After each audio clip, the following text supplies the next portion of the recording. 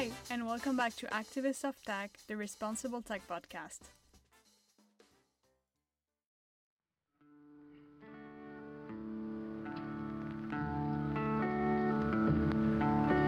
Love me tender, love me sweet. How did we go from Love Me Tender to Love Me Tinder? We use algorithms for everything, for online shopping, navigating a new city, finding new hobbies, getting music recommendations, and our love life is not an exception. The use of dating apps that used to still be taboo just a decade ago became incredibly normalized and part of the dating game. But can algorithms really predict who would be your best dating match? Can love be coded and people categorized accurately? And is it ethical? To answer these questions, I had the pleasure to talk with Dr. Liesel Sharabi. She's an associate professor at Arizona State University and director of the Relationships and Technology Lab. Dr. Sharabi studies how communication technologies are used to initiate, maintain, and dissolve interpersonal relationships. She is especially interested in technology's role in modern romance, the role of algorithms and AI in facilitating relationships, and relationships in augmented and virtual reality. I hope you enjoy this episode.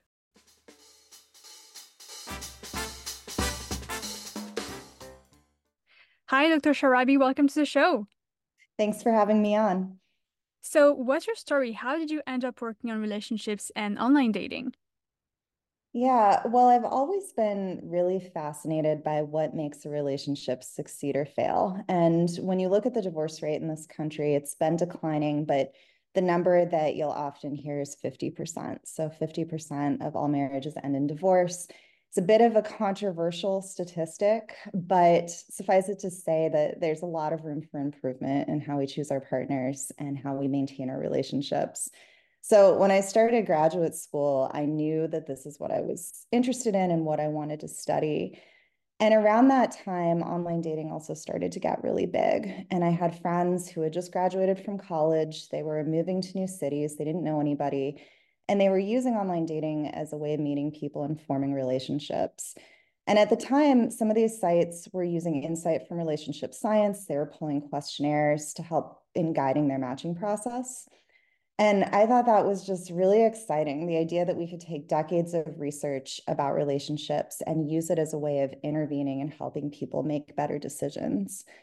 And now at the time, online dating, it was also still a bit stigmatized. So the question that everyone had is, why would you choose to do this? Why wouldn't you want to meet people offline rather than looking at what people were actually getting out of the experience? But for me, looking around, this was the late 2000s. We were all already spending so much of our time on social media, conducting our relationships through those platforms that I thought, why not online dating? It just to me felt like it was going to be the future. And now it's become the single most common way that people are meeting in the US. And so in a relatively brief amount of time, things have just changed so much. It's true that the future is now. I don't think I know anyone who does not use dating apps. Yeah, I mean, I think that it's become so common that now the question is more, why wouldn't you, right? When you Yeah. have this good option for expanding the dating pool, it's just really become the norm. So we're going to talk about the role of technology in modern romance, which has several definitions in pop culture. How do you define romance? I think romance, it's a feeling of passion and enthusiasm for another person. And I think a lot of people tend to equate romance with love, but it doesn't necessarily have to be love. So, especially when I think about people who are going online to look for romance, I think that that can mean a lot of different things. So, some people really want a long-term monogamous committed relationship, and then other people, they like being single and they want something casual or they want to hook up. And then there are people who want romance, but maybe they're not that interested in meeting somebody offline at all, and they just want someone to talk to. And so a common, I guess, misconception that some people have is that when you go online looking for romance, that you're either looking for love or you're looking for casual sex, and there's nothing in between, when there can actually be a whole lot of nuance in people's motivations for using these platforms. I mean, goals really do vary. So how does technology, and specifically communication technology, have impacted the way that we create those relationships with one another? Oh gosh, it's impacted it in so many ways. I mean, one of the big things that it's changed is how we select our partners. So we've always relied on third parties to introduce us to potential mates. And in the past, that really used to happen through our social networks. So maybe a friend would set you up with somebody, or you'd go to a party and you would meet somebody that way. But now in online dating, those introductions are really increasingly being made by algorithms. And that's consequential for a lot of reasons. I mean, we're being introduced to people who we potentially don't share any prior connection with. We're being introduced to strangers, people that, our friends and family might not know, they might not necessarily get along with. And so I think there can be some long-term repercussions of the fact that we've kind of cut out our social networks from that process. But if you keep in mind that online dating has become a really common way that people are meeting, then most relationships today are really being facilitated by algorithms. And then once we do find a partner, it's also changing how we go about developing those relationships. So, one way it's doing that is that we're basing our judgments of people on information in a profile. On the one hand, that could be really helpful because we have a lot of information, going into meeting them for the first time, but also it's not always the best way of gauging what it's going to be like to interact with somebody. So when you think of what's typically included in a profile, it's basic information, somebody's height, what they do for a living, some of their hobbies. But when you meet someone, the things that you're paying attention to are often things like, how do they make me feel? How do they treat the people around them? Are they kind? Are they funny? It's really hard to gauge that using a profile.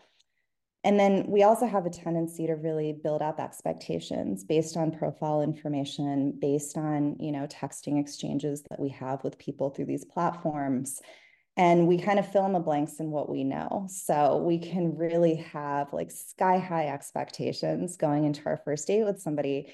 And it's easy to end up feeling disappointment after that. And so we kind of end up in this cycle of, meeting, finding out that the other person isn't, the perfect human that we envisioned, and then ending up back on the apps. I feel extremely called out by what you just said.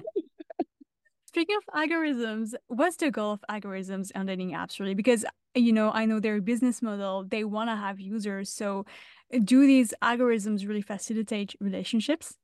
Yeah, I mean, the big thing that an algorithm is doing is narrowing down the dating pool. So some of these platforms, they have millions of users. They have to use algorithms as a way to help you really narrow in on what you're looking for.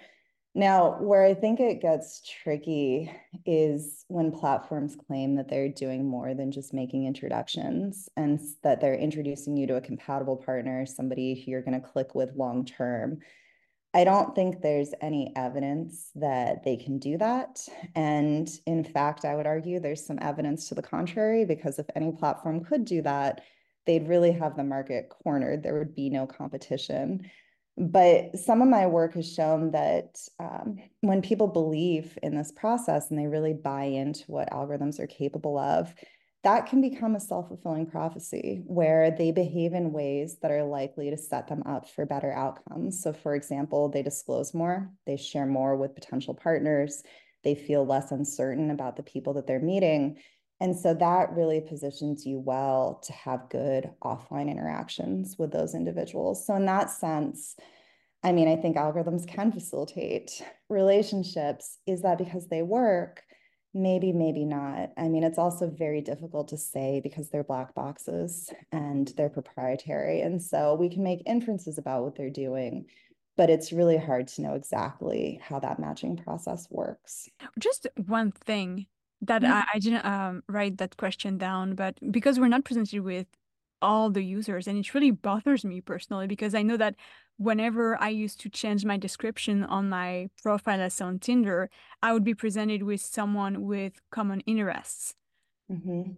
But I feel like common interests are not the thing we should be pursuing first, but rather common values, because I feel like common interests actually grow in a relationship with time versus values just they remain kind of the same. Yeah, and I mean, once we get to know people, we can become more similar. Similarity on a lot of different dimensions tends to be attractive to people. We prefer partners who are similar in appearance, similar in background, similar in interests, but also we grow more similar to our partners as we go through the process of getting to know them. And so, I mean, I think that there's definitely something to be said for that. I also think a lot of people don't necessarily realize that they aren't seeing the entire pool. You know, we're having this conversation, we're aware of the algorithms that are operating on these platforms. But in some of my research and in talking to people, I think with dating apps in particular, if they're not really advertising how they're going about matching people, I think sometimes they kind of assume that they're seeing everybody in their geographic area, which is not necessarily the case. So I think it's also really important that people are aware that the pool is being narrowed and it is being limited. And, you know, for people to think about how that might be happening and maybe behaviors that they're engaging in that might be contributing to the profiles that they're seeing. Yeah, absolutely. And the pool might be smaller, but actually it's something I hear a lot and that I experience myself. The first time you download an app, you go, "Oh my God, that's a supermarket." Like there is Mhm. so many people on there. And that made me realize that unintentionally we tend to enter this quote unquote market of love by objectifying people that we see. So my question is, does the action of swiping on people, right or left, on app impact the way we value and conceptualize others in dating? Yeah. So the swiping mechanism, it's really part of the gamification of these apps. And they've gamified the dating experience as a way of keeping people engaged and making it fun to spend a lot of time on these platforms. And the way this works is that similar to swiping on a deck of cards, you're swiping right to accept a profile, you're swiping left to reject it. You win when you make a match with somebody. And I do think that this does something to how we relate to other people in these platforms, because to win at the game that these apps have created, you have to accumulate matches and you have to make snap judgments about people based on sometimes superficial information. And I think it's really easy to get into the habit of just swiping through so many profiles so quickly that you forget that there's a real human being on the other end who's putting themselves out there, who's looking for connection. And it can kind of feel like we are shopping, right? Like we're shopping for shoes on Amazon, and not that we are trying to connect with another person and really get to know them and figure out if they might be the right match for us. Yeah. I don't remember where I read this, but, and you tell me if it's true or not. I read that only 7% of people using dating apps end up in a relationship with someone they had met online. So, what would be the percentage of couples who have met on dating apps, like thanks to these algorithms of recommendation? And is it consistent across sexual orientations?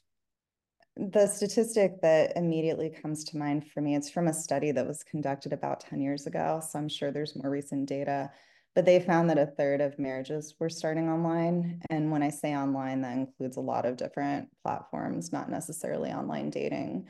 But it tells you that people are succeeding in forming relationships. Yet at the same time, I also hear from a lot of people who spend so much time, so much money swiping, and they feel like they just can't find what they're looking for. And so in terms of whether, you know, dating app use is common across sexual orientations, it is, but it's not necessarily consistent. And so online dating, it was really born out of the LGBTQ plus community. They were early adopters, still remain some of the most common users of a lot of these platforms. And we know that same-sex couples are more likely than heterosexual couples to have formed a long-term relationship online. And to give you some statistics, this is coming from the Pew Research Center. About a third of all adults in the US have used online dating, but that number jumps to about half of all LGBTQ plus adults. And when you look at some of the big apps today, apps like Tinder and Bumble, they were really modeled after Grindr and other similar platforms that were really designed by and for LGBTQ plus users. Do you think there is an underlying reason that led people to rely so heavily on dating apps to meet people? Was there like a cultural shift that happened? hmm I mean, I think part of it is that it's just become so common that when you're single and you're actively searching for a partner, in a lot of ways, I think it would be difficult not to use it because so many people have started to turn to online dating. Now, where the shift happened, because, in the early days, it was kind of stigmatized and it took a while for it to really gain traction. And I think the shift happened with dating apps like around 2010 because what they did was they made it a lot easier to sign up, to get out there, matching, interacting with people. And they also gamified the experience to make it fun, to make it entertaining. And in doing that, they brought online dating to a younger audience. So these days, the most common demographic, if we're looking at age for using dating apps, would be people under the age of 30. And so I think in bringing it to young adults, that also really helped it to expand. And it's been kind of interesting to see, like, talking to young people about their experiences on these platforms. They've grown up using social media to conduct their relationships. And when you look at Gen Z, I mean, online dating was around before they were even born. So they have grown up in a world where this has always existed. It's always been an option. And I've done interviews with young adults who have told me that all of their serious relationships have started through an app, either social media or online dating. And they've never actually had the experience of just walking up to somebody in person, asking for their number, asking them out on a date, because they don't have to, right? They can just go out there and swipe and hope they run into the person that way. And so while I wouldn't say we're at the point yet where that's the norm, it is striking to me because it makes me wonder if that's the direction that we're headed. And I compare that to someone like myself. I'm a millennial. I have a history and experience to compare to. I know what it's like to meet people face to face. When I look at older generations, they also have that point of comparison. But for some of the young adults that I talk to, people, in their early 20s, they don't always have that point of comparison. And online dating, to them, I mean, it's dating. It's how courtship happens these days. Wow. Let me process that. Let me take a moment. Yeah. No problem. Yeah, Gives me that's time to take a drink. that's a really good point. Like I mean I'm a zillennial. Like I'm a very, very young millennial and a very, very old Gen Z. So I know both, and it's true that for a younger generation I had never put myself in their shoes. Like it's all they know, how to socialize and how to Yeah, date. yeah, and it's interesting too because I think, a question I get asked a lot is why? Like, why would they use apps? Because young people typically have plenty of options. When you're young, you're meeting new people all the time. It's not like you have to use an app. Yeah. So there has to be a draw there. And I think something that dating apps have done really well is that they've taken a lot of the rejection out of the experience, at least initially, where they use what we call double opt-in system, so that you have to both swipe right on each other in order to start messaging. So before you ever initiate contact with somebody that that person is interested in you to some degree. So you're not having to put yourself out there the same way that you would if you just approach somebody in person and you don't know if they're single, you don't know if they're interested. And so I think for some people, that's a big part of the appeal of using dating apps, in addition to the fact that they've expanded the dating pool. They've given you more options, they're exposing you to more people in your area, and they've made it fun. A lot of people find it fun to swipe and match, and it gives you an esteem boost. And so, in doing all of that, I think that's been part of the appeal to particularly the Gen Z audience. So what I hear there is the avoidance of discomfort and vulnerability when it comes to rejection, right? I mean, yeah, I think people are very, very afraid of being rejected, and especially of being rejected by somebody who they like, who they're interested in. And I think when technology promises to take away some of the discomfort, that speaks to people, and that's a compelling enough reason to give it a try. Hmm. Do you think we need this discomfort to actually create a trusting relationship? Yeah, and that's, a great question because you can only take out the discomfort for so long, right? And Yeah. eventually you're going to have to meet. Eventually you're going to have a face-to-face conversation and you might be rejected, not all of your relationships are going to go anywhere. And so I think it takes out some of the initial discomfort. But at the end of the day, that's a relationship, right? There's going to be ups and downs, they're going to be complex and messy. And technology can only help with that for so long before we're kind of just back into the face-to-face reality of having to get to know people and, see if they're the right fit for us.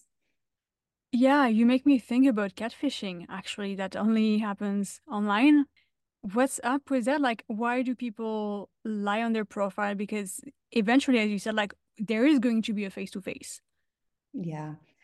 So, research would say that deception is really common in online dating, but usually people don't lie about the big stuff. So, the catfishing stories, it's what comes to mind immediately because when we hear about it, it's so terrifying, right? No one wants to be on the receiving end of something like that. And those are the stories that really stand out. But I think for a lot of people, when they lie in online dating, I think sometimes they don't know they're doing it. So people misrepresent themselves, but it's because maybe that's how they actually see themselves, right? Maybe you see yourself as more extroverted than other people do, and that kind of comes through in how you're presenting yourself. Or sometimes they do it for more strategic reasons, like they, want to fit into another person's search parameters, or they think they'll get better matches if they maybe lie a little bit about demographic information or something like that. And then also, I think the reason people do it is because they're trying to appear more attractive to the types of people they want to attract. And so, the reason that people engage in deception, it can be complicated. And sometimes it can be pretty innocent. Other times it can be much more, blatant and problematic, like when people are completely misrepresenting their identity. You talked about deceptions, and there is something that has been going on online and in memes since 2020, and that talk about dating burnouts. Like people have been on so many dates because it's so accessible with dating apps that they just go on a date and they can't do it anymore. Is that a thing that has been shown in research? Yeah, so dating app burnout is something that I'm studying currently. And I think we're at the point where we have people that have been on dating apps for a decade now. There are people who have been on them from the beginning. They've been swiping, they've been going on dates, and maybe they're not necessarily accomplishing their goals where they keep ending up back on the app. And so over time, that can contribute to burnout and frustration that they're spending a lot of time, a lot of effort on these apps, maybe even money, and they're not actually meeting people. And so I think that we've kind of reached this burnout phase of online dating where for some people, they've been successful, they've found relationships, and for other people, they feel like they're to the point where they're starting to explore other options and finding that it's just not working for them. So what are those other options though, if we don't have online dating?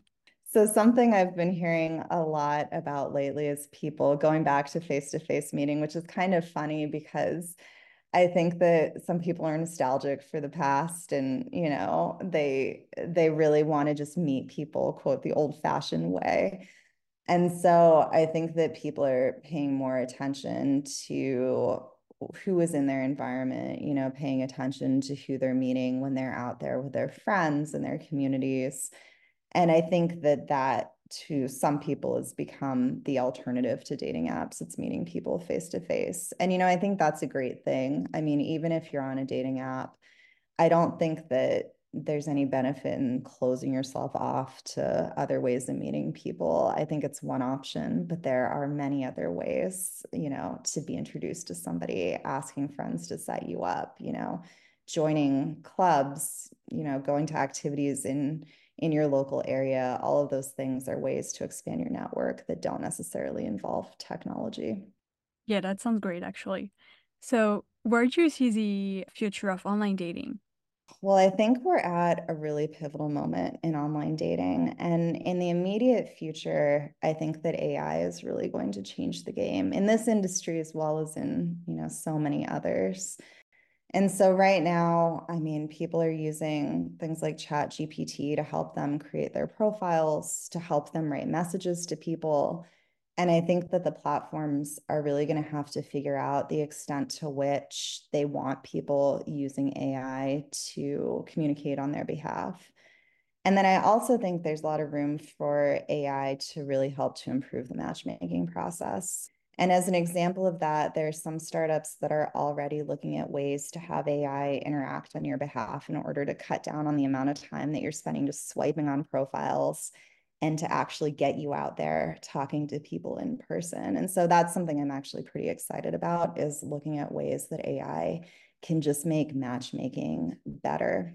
And then in the more distant future, I also think that augmented and virtual reality has the potential to play a role in helping you meet people, and that it could actually end up feeling a little bit more organic. So, as an example of that, you walk up to somebody at a virtual bar, a virtual party, and you have a conversation instead of just texting them back and forth. And so, I mean, I guess the story here is that the more technology we throw at this problem and the more things advance, the more I think we're going to get back to how we've always met people in person, which is through proximity, it's through our environment, and it's through having conversations rather than swiping, reading profiles. It's actually interacting with people. You sound very excited about the potential of AI in relationships. It worries me Yeah. because apps set our expectations way too high and also made the process of meeting someone very unnatural. Mm-hmm. I really, when I think about AI and dating, I'm just like, are AI bots going to talk to each other on my behalf, on somebody else's behalf? And if these bots say, oh yeah, they would be a good match, then we're gonna talk to each other. Mm-hmm.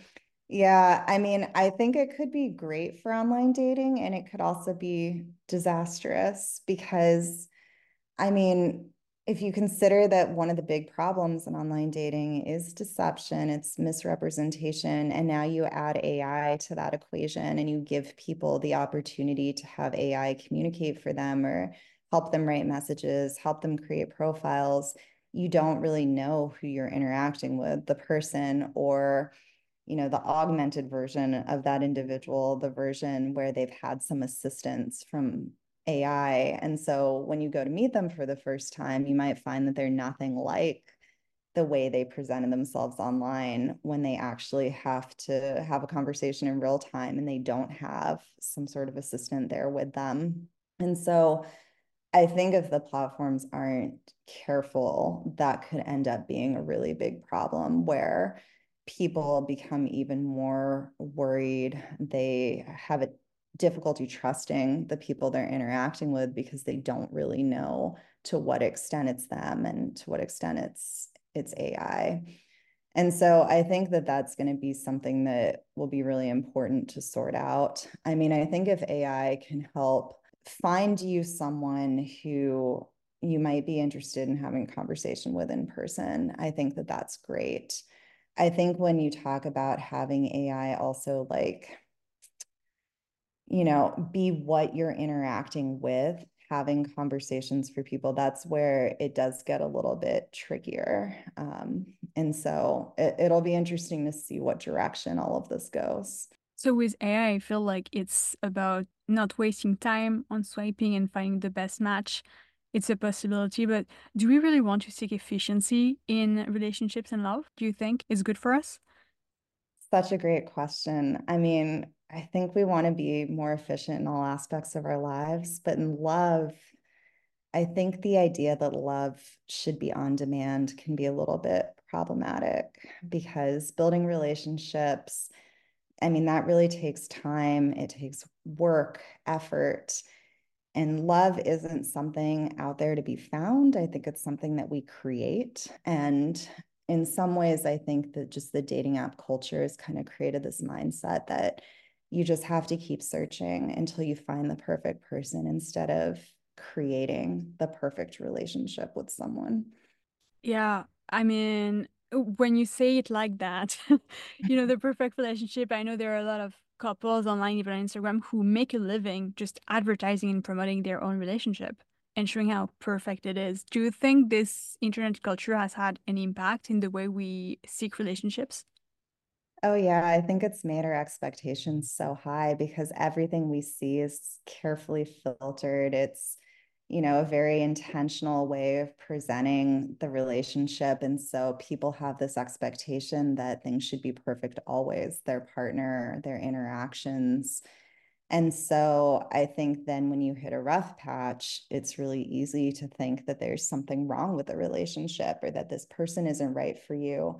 When the reality is that, all relationships have their ups and downs, people aren't perfect. Um, and so I think that it does contribute to this expectation that everything should be good always when we know that in reality that I mean it's simply not realistic. Yeah. Well, thank you so much. You're welcome. Thanks for having me on.